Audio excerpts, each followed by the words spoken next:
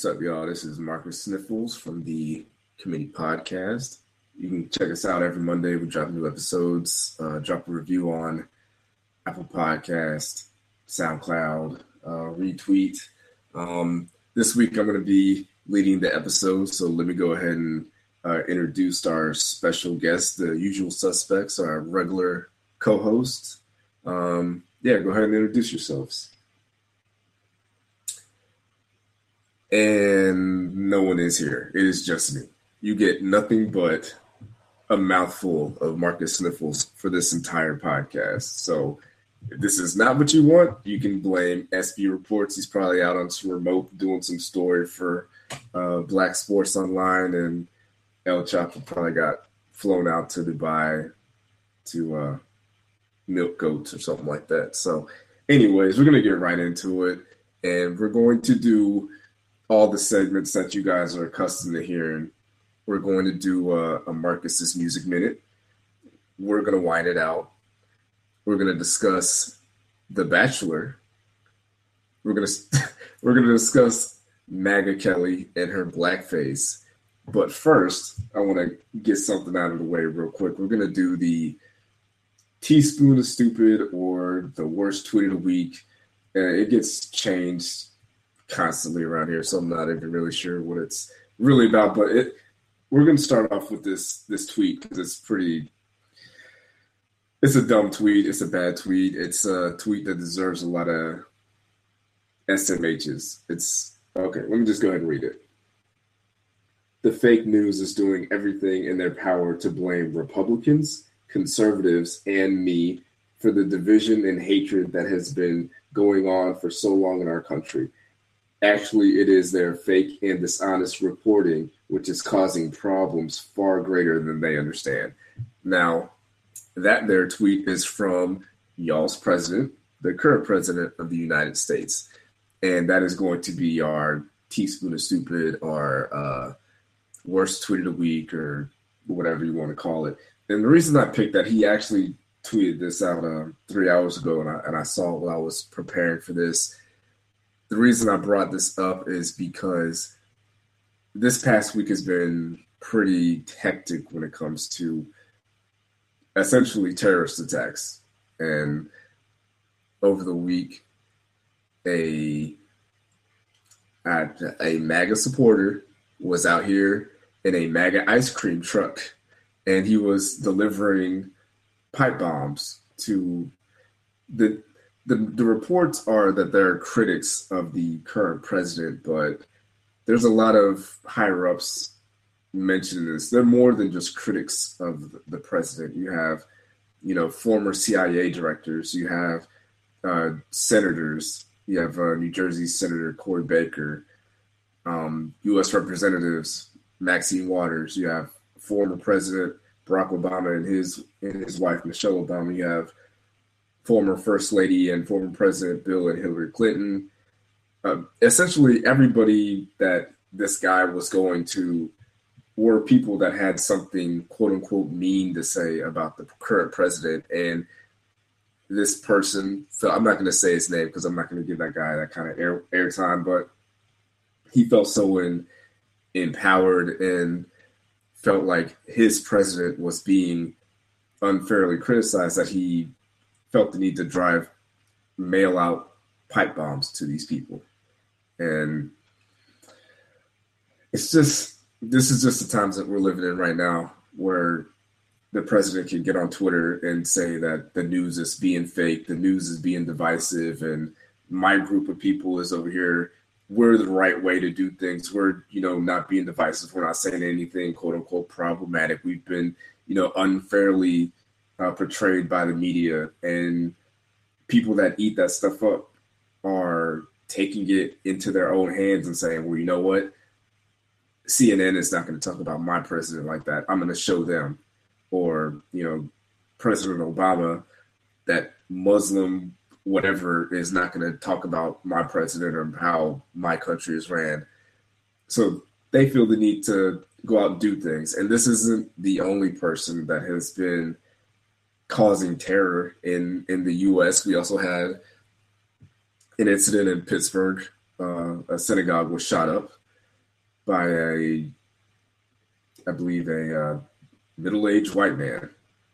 And most of the times when, if you watch the news or watch movies or anything, when we talk about terrorists, when we talk about people committing acts of terror, unfortunately, what we think about are Middle Eastern people, Muslim people, people from that aren't from here.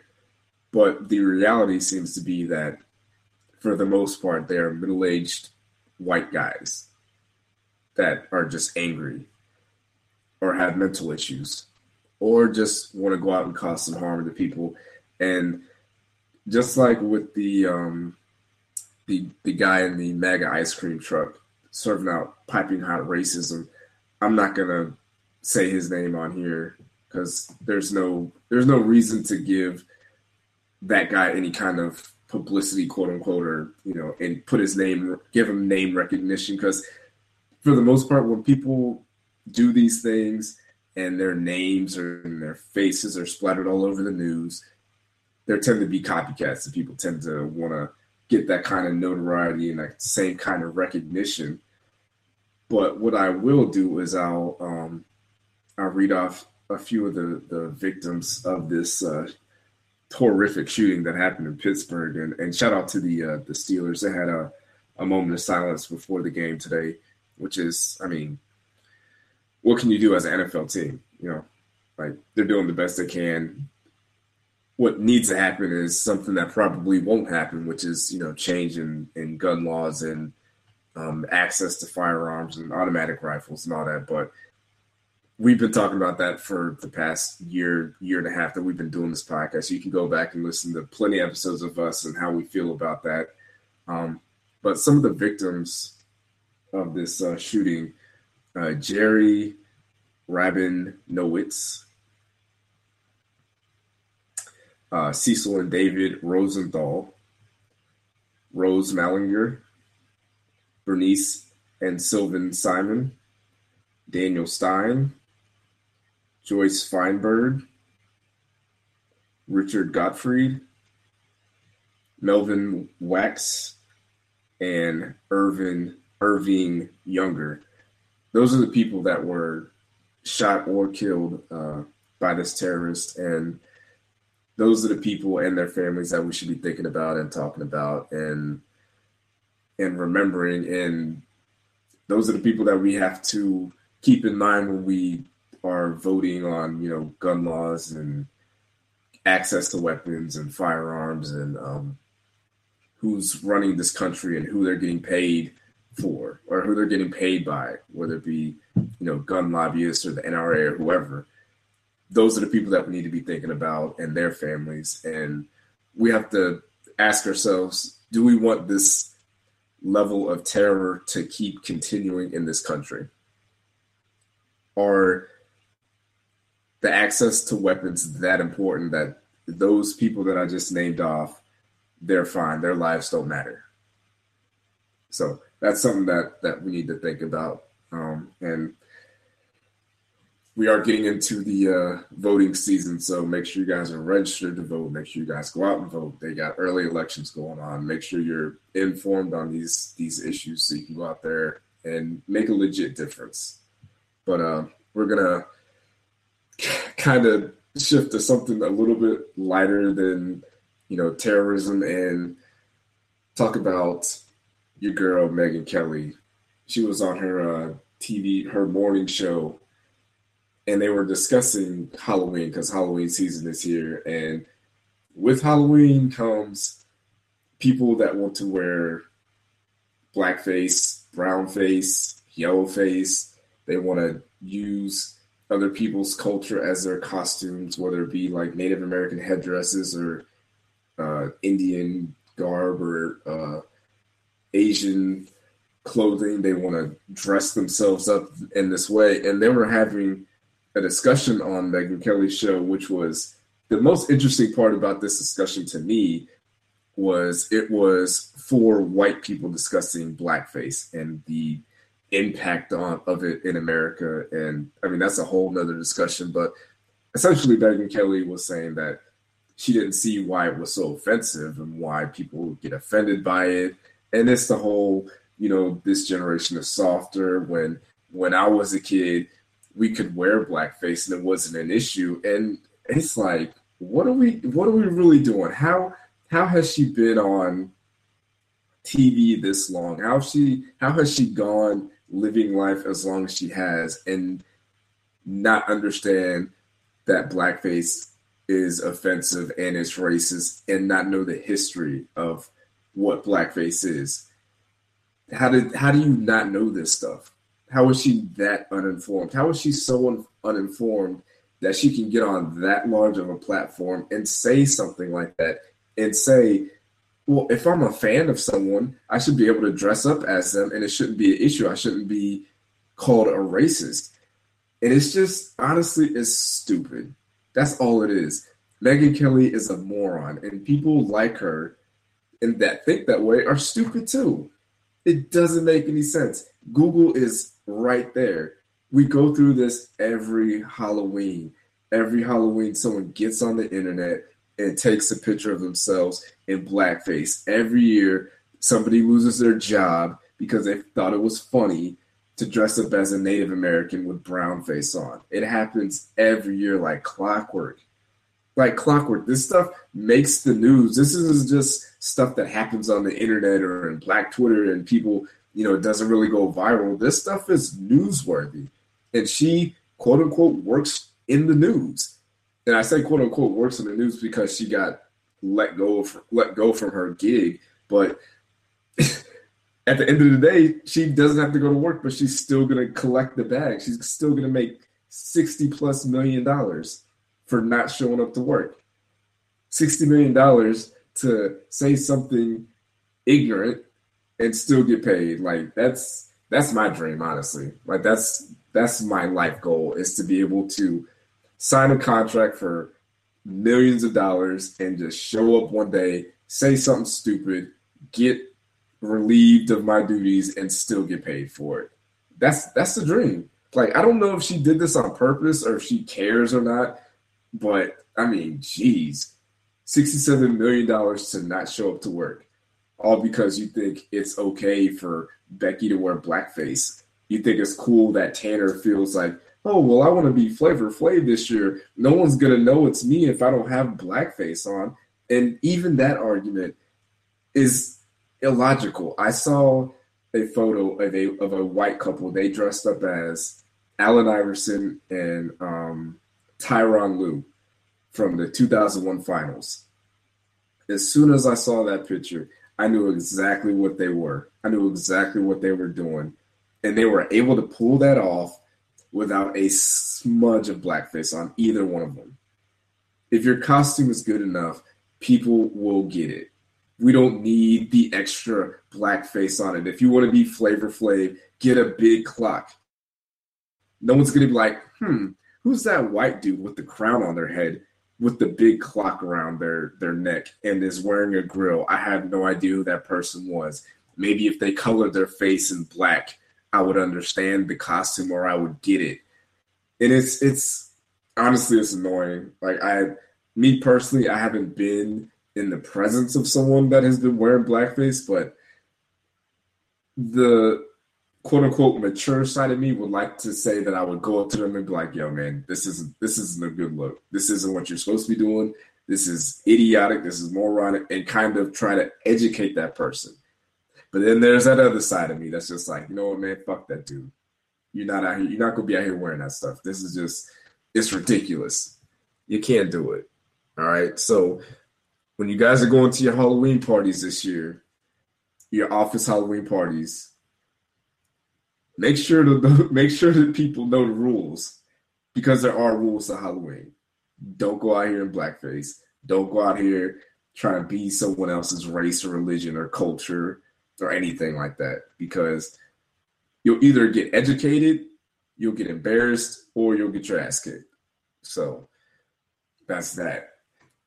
Now let's move on to something a little bit more lighthearted than that. Apparently, America is doing reality shows worse than every other country out there. Apparently, every other country, they're they're a bit more progressive. They're a bit more interesting, and they're a bit more entertaining. I saw a story in Vietnam. They were doing their version of The Bachelor. Essentially, it's the same thing, the same setup. One guy, he dates 20 women. After a week or two, he gives out a couple of roses to dwindle them down to eventually finding the one woman that he feels like is a match for him. Well, on this particular episode of the Vietnamese Bachelor, the man offered a rose to a woman, and this woman not only rejected the rose from the Bachelor, but turned around and professed her love to another contestant on that show.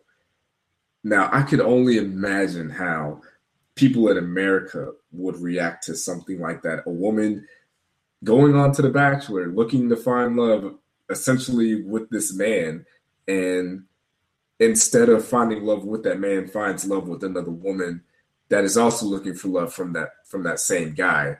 And that's something that you couldn't, if you were to write that in a script and put that in a movie, people would be like, nah, that's not realistic. That's too far-fetched. But that's an incredible love story if we're gonna be honest about it. Like, you're going on the show to find love, and from what I've read, the people, like the contestants, they know that they have like straight and or bi women on the show. So this isn't something where these ladies were hiding their sexuality and who they, their sexual preferences. Like, people knew about this, but for those two women to find love with each other on that show was pretty cool. That's a pretty cool thing to have happen. It's a cool thing to see. And even the Bachelor, he offered the another woman to offered her the rose, and he even said, like, hey man, this could be a once in a lifetime thing. You don't have to accept this rose. If you want to go off and be with her, I get it. Do what you got to do, follow your heart. And eventually those two women, they went off and started dating, and they found them. They've been together ever since. Apparently, after the show ended, they checked back in with them, and they're still together. And that's always something positive. It's always good to hear stuff like that. And I feel like if that were to happen in America, that would be like the number one trending topic for a long time. There would be a lot of discussions about the how we view bi men and women in this country, and how they are able to maneuver the dating scene and all that stuff. I mean, we argue on Twitter about, should another woman get your man's plate at a barbecue? So I can only imagine the discussions that would happen if something like this happened in America or on American TV. So I think we need to step our reality show game up in this country just to keep up with what they're doing in Vietnam. So now what we're going to do is we're going to go into our other two segments. The first segment we're going to do is the Marcus Music Minute. And because there's no one here to hold me accountable for it, I can pretty much go as long as I want to. I don't have to last. I don't have to just go for a minute, and I'm sure a lot of people would. This music minute is going to be about what ifs. There's a lot of what ifs that have happened or that people discuss in hip hop. What if Lil Wayne doesn't re-sign with Cash Money? What if apparently T.I. wanted to sign Drake? What if Drake signs with T.I.? How does his career end up going? But the one I wanted to discuss is, what if G-Unit never breaks up? I was listening to Beg for Mercy last week. It was their collaboration album that dropped after 50's debut album, and I just thought it was for me right now in 2018, that album was too long. It's over an hour long, and for the most part, albums now are about like 45 minutes, and that's usually my sweet spot. But even with that, it's still an incredible album. They have really good chemistry. 50 Cent is a great songwriter, great hook writer. Young Buck, Lloyd Banks, great lyricist, great bars. Tony Yayo, good hype man, good just, off the bench kind of guy. And they did this album without arguably the best rapper out of that group in the game. And the game went on to have a great solo career outside of G Unit. But how do we view G Unit as a group, as a collective, if they are able to stay together and ride the wave of 50 Cent, Lloyd Banks, Young Buck, The Game, Dr. Dre beats, Eminem features, having every coast on your collaboration album. You have the East Coast. And this is when that stuff mattered. Like nowadays, it doesn't matter where you're from. You don't have to rep your coast or rep your city so hard to get on. But back then, they had the New Yorker rappers. They had down south rappers. They had West Coast rappers. Eventually, they branched out and got a female R&B singer. So I look at the talent and the skill level of all these rappers, and I kind of look at some of the other great hip hop groups. And I'm talking more so like groups, not like duos, but like, your maybe like your Wu-Tang Clans or your, who else? I'm drawing a blank right now. Wu-Tang Clans, like Goody Mobs, stuff like that, NWA.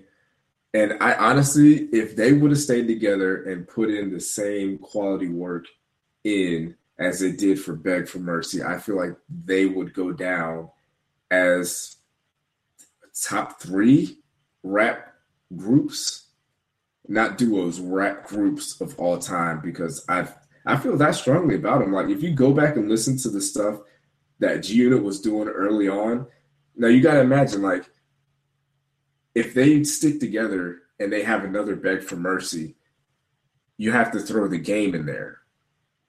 Now, The Game is probably, like I was saying, he's the better lyricist out of all the rappers on G Unit. So you got to think that their follow-up album as a collective would have been 10 times, well, not 10 times, but a lot better than what the first one was. And the first one was really good. So that's one of my big what ifs in hip hop. And I kind of do think that G Unit is one of the, even with their short career, I do still feel like G Unit is one of the better hip hop groups out there. And I kind of wish they would have stayed together. And now we're going to go into our Wine It Out segment. And for this week's wine, I don't have a wine with me, but I do have a wine fact for you people that drink wine. And it is, as red wine ages, they become lighter in color. Now, that's something that I didn't know, and I actually thought the opposite. I thought, well, if you have darker wine, that means it's older, and that means it's more, whatever, better, or it costs more, it's more expensive. So as someone who watched Scandal a lot, Olivia Pope always had a dark wine. Her red wine was always dark. So that just lets me know that Olivia Pope isn't the wine connoisseur that she likes to portray herself to be. Olivia Pope is a fraud, and I'm still upset about how that show ended. But that's not my wine. I'm not going to whine about Scandal. My wine is about my nemesis, Jim Halpert from The Office. Now, I just finished season 8 of The Office. I have one more season to go before I can get Crafty Cake and Naj on to discuss their faves, Jim and Pam. But so far, not only is Jim a scumbag in his personal life, he's a scumbag in his work life. For multiple seasons of The Office, he slacked off. He didn't do any kind of real work. He didn't put any real effort into his job. he spent a lot of time pranking Dwight and just pretty much doing nothing with his job and with his day and not being productive. I can understand taking breaks here and there and trying to hang out and relax. I get it. But the thing that I don't appreciate is him being that way as a subordinate, as an employee. But then once he got the manager spot, he wanted to be a hard ass. Now all of a sudden he wants people to work hard. Now he wants people to put in more work. Now he wants people to show up on time. Now he wants people to slow down with the pranks and doing extra stuff and having pointless conference meeting. Now those things don't matter as much to you. You're fake, Jim. You're fake. And you're trash. Your wife is trash. I'm not going to say your kids are trash because I don't know them like that. But at the end of the day, Jim Halpert is trash. Pam Halpert, she's trash too. And they're two of the most unlikable characters in TV history. Most unlikable. It's ridiculous. And I don't know what Sierra and Nash see in those two, but at some point when I finish the entire series of The Office, we're going to discuss this because I don't get it. I don't know how you can watch that show and like those two. They're not likable characters at all. There's little to nothing likable about those two. But that's my wine. That's my Marcus Music Minute. That's my teaspoon of stupid. That's my worst tweet of the week. We've talked about pretty much everything that I want to talk about. I'm not going to try to be here too long just because it's a lot harder doing this by yourself. And I don't want to just sit here and ramble on. The Colts won today, so that's always a plus. So we're going into the bye week, and we'll be hosting the Jaguars. So the next week or two should be pretty interesting for me. But anyways, I appreciate everybody that checked us out. Make sure you follow me on Twitter, Marcus_Sniffles. You can follow me there. My tweets are trash. You can follow South Breeze. He's at SB Reports 706. Check out his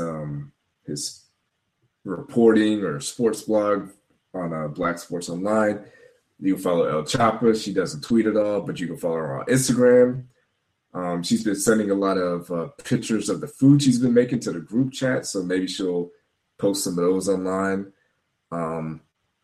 Just shout out to everybody that's been supporting. Shout out to everybody that's been listening. If you could give us a review on Apple Podcasts, we'd really appreciate it. If you give us a review on SoundCloud, that'd be appreciated also. So thanks for stopping by. Good night. Shout but shout it, shout but shout it, shout but shout it, shout but shout it. Oh, Jada Jew, man, and I got stamina, and I like animal, animal, tanama. Hit the club, cuz still eating a banana. At the bar, taking shots, dog, no camera. Ride the short bus, and I'm booming and I'm bunking. Hit the classroom, and you know I'm funkin'. Chop a can of Chevy Earn, sorta like a pumpkin. Sitting on the toilet, cuz still getting blunkin'. Pull me out the stable, I'm still getting money. As a cartoon, man, I'm still looking